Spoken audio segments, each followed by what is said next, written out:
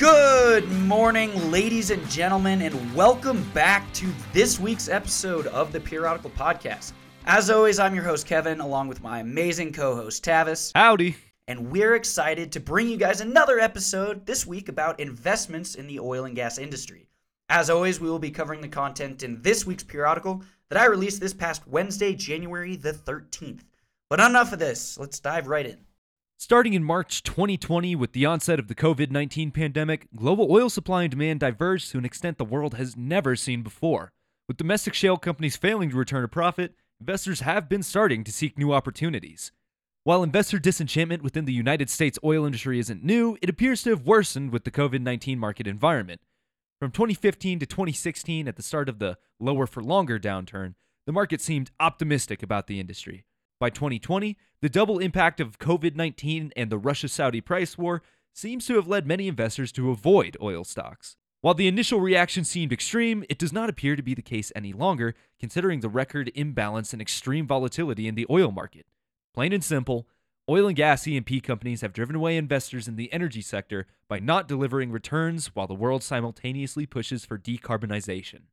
Moving forward into 2021 and 2022, capital will be difficult to source until investors feel comfortable that the industry can profitably develop resources without the risk of squandering their money again. So, oil and gas companies in North America and Europe wrote down roughly $145 billion combined in the first 3 quarters of 2020, which is the most for a 9-month period since at least 2010. That total significantly surpassed write-downs taken on the same periods in both 2015 and 2016 during the last oil bust, and is equivalent to roughly 10% of the company's collective market value. While European major oil companies Royal Dutch Shell, BP, and Total were among the most aggressive cutters, accounting for more than 1/3 of the industry's write-down this year, asset impairments occurred industry-wide. Before going any further, a discussion explaining write-downs in the oil and gas industry is necessary. Oil producers frequently write down assets when commodity prices crash as cash flows from oil and gas properties diminish. Write-downs, also called impairments, as well as reduced cash flow, suggest that investment spending will continue to decline absent a meaningful increase in crude oil prices. Large impairment charges acknowledge that some of a company's projects are no longer profitable and are being discontinued. Such actions decrease asset values on the balance sheet and, correspondingly, reported earnings. However, it does not affect the all-important cash flows because a write-off is essentially no more than an accounting entry. In addition, this action generally has a small negative effect on reported leverage, such as the debt-to-equity ratio, since a write-off reduces balance sheet equity, or book value, typically by 5 to 10%. While this adjustment reduces the investment expenditures that would occur, it also reduces the future estimated cash flow from the projects. Therefore, lenders may be less willing to lend if a company's assets declined in value, or may be only willing to lend up to a certain percentage of a company's proved reserves, which declined in value from impairments.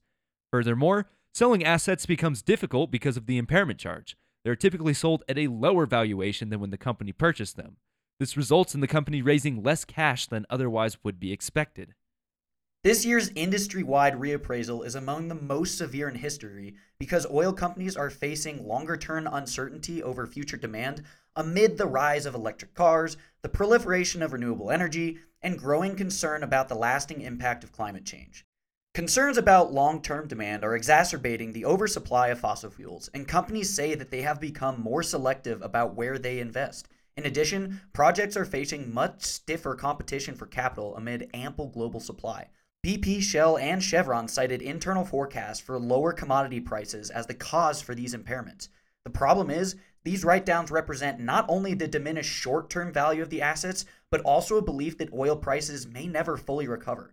In coming years, heightened competition from renewable energy and policy changes towards fossil fuels could trigger further reviews of an oil and gas asset's ability to generate future cash flows under U.S. accounting rules, since they require companies to write down an asset when its projected cash flows fall below its current book value.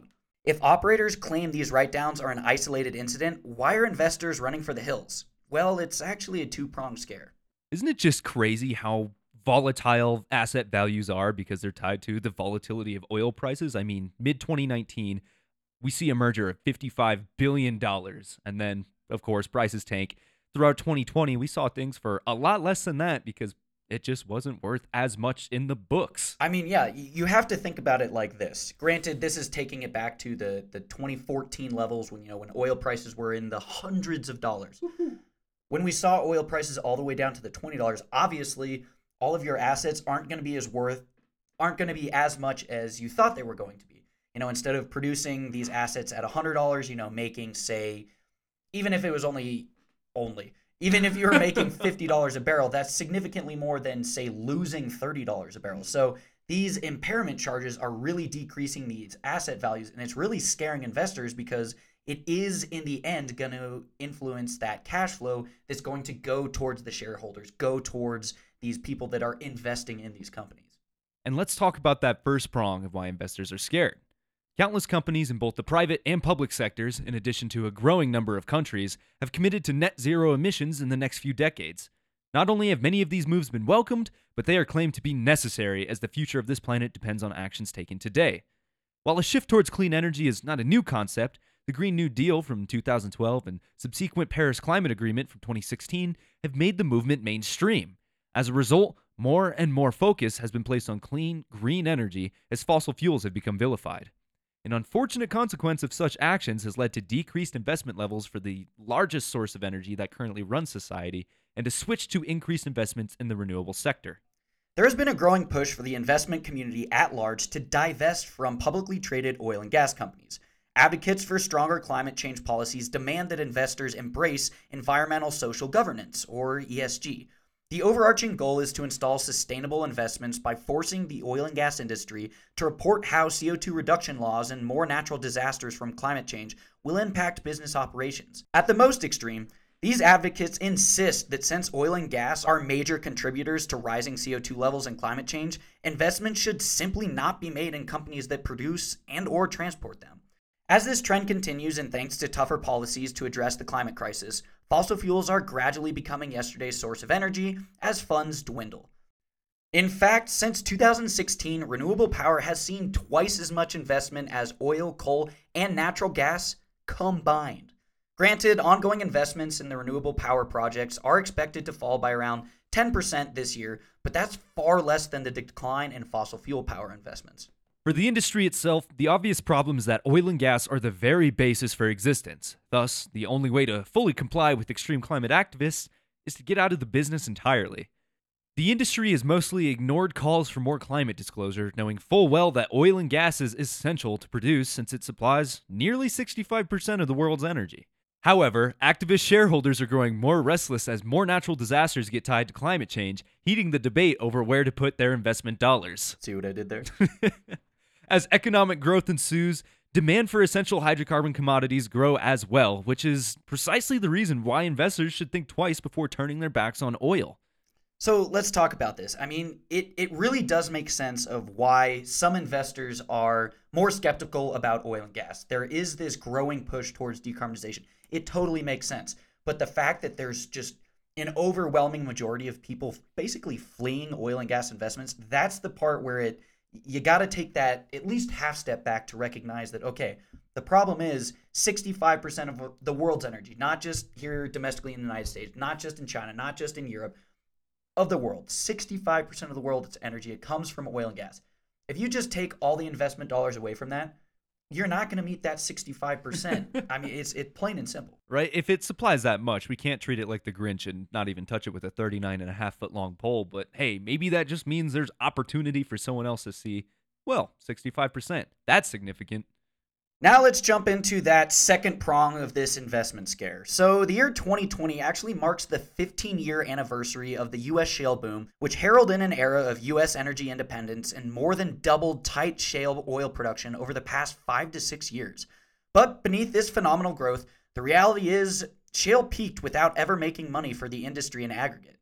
In other words, in the 15 years since the start of the U.S. shale boom, the industry as a whole has failed to return a profit. In fact, the U.S. shale industry registered net negative free cash flows of $300 billion, impaired more than $450 billion of invested capital, and saw more than 190 bankruptcies since 2010. With a history like that, there's no wonder investors are beginning to shy away from oil and gas. But as investigated in the Rare Petro periodical titled Falling Short of Demand, which we released just a few weeks ago, It is important now more than ever for investors to back the industry as the world is on track to run short of sufficient oil supplies to meet its needs through 2050. Oil is still needed despite lower future demand due to the COVID-19 pandemic and the accelerated energy transition. Then the question becomes, looking at the history of the U.S. shale patch and their failure to return a profit, why investment in fossil fuels when returns have been a mere 97.2% in recent years, and renewables in the U.S. have yielded a 200.3% return? If investors abandon funding the world's main source of energy, there will not be enough overall energy supply to meet growth demand into the future. Those that weather the storm will reap the benefits when the world realizes its reliance on this global energy source is a key pillar for continued development of society. And again, Tavis, we're going to bring back to that fact of, okay, it does make sense why some investors are scared about these investments. I mean, only a 97% return. You're not making your money back on the whole. There are absolutely going to be ups and downs where you make more money, where you lose more money. But as a whole, 97.2% return in recent years. That's not awesome when renewables have yielded 203% return. Yep. Granted, we do need to also look at the fact that there have been government subsidies, there have been incentives to invest in these programs, and that's what's really boosted this industry. Meanwhile, the oil and gas industry, like we've said, has been vilified, and it's bringing back those investments. But the problem is, let's bring it back to that 65% of the world's energy demand. If everyone pulls their money out, we can't get to that level of demand, and just the quality of life itself is just going to go down. Definitely. And like you said, I like the way you put it. Those who weather the storm will reap the benefits, because as more and more companies go under, well, then the premiums on that energy just continue to go up. So somebody is going to win, but a lot of people are going to get hurt. E&P companies have driven away investors in the energy sector by not delivering returns amongst a global pursuit for decarbonization. Moving forward into 2021 and 2022, capital will be difficult to source until investors feel comfortable that the industry can develop resources without squandering their money yet again. The main problem revolves around destruction of capital. When the companies write down assets, it reduces the overall book value on the balance sheet and, by association, the economics of previously expected revenue streams. The problem arises for public companies because the company value decreases and it is an impairment on the income statements, which reduces net income. Those dollars have essentially been lost to both the investor and the oil company. These actions can ultimately translate into a reduction in shareholder equity value and carrying a larger debt load than initially taken to develop or acquire the asset. The result is an immediate increase in the industry's leverage ratio from 40 to 54%, according to global accounting firm Deloitte, which can trigger many negative sequences of events, including bankruptcy. The underlying issue is a low price environment is forcing companies to write down their assets, which can be a result of choices made in difficult market conditions and is not always due to poor leadership. As prices inevitably rise, assets may return some of those losses, but further investments are required to sustain continued development.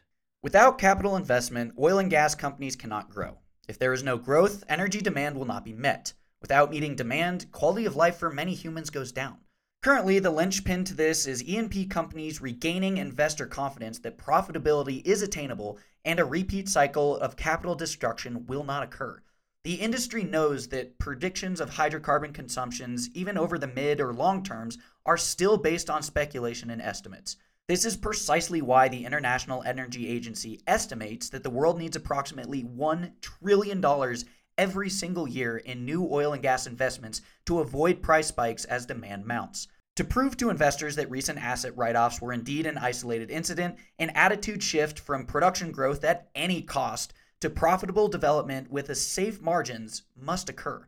Although some will do it more quietly than others, the ball has been set in motion and investment in the sector will eventually return to continue developing necessary oil and gas. And that is the end of this one. And like Kevin wrote, those who are left standing are probably going to reap the rewards. So we hope you stay standing with Rare Petro. And while you're here, please go to rarepetro.com, see what you can learn while we're down so that you can reap those rewards when things get better. So plenty of periodicals, plenty of podcasts, plenty of ways for you to learn. There's no excuse for you not to move forward, but hey, you know the drill. Please leave those reviews. Reach out to us at podcast@rarepetro.com. We love to hear from you. But until we see you next time, take care, everybody. Have a great week.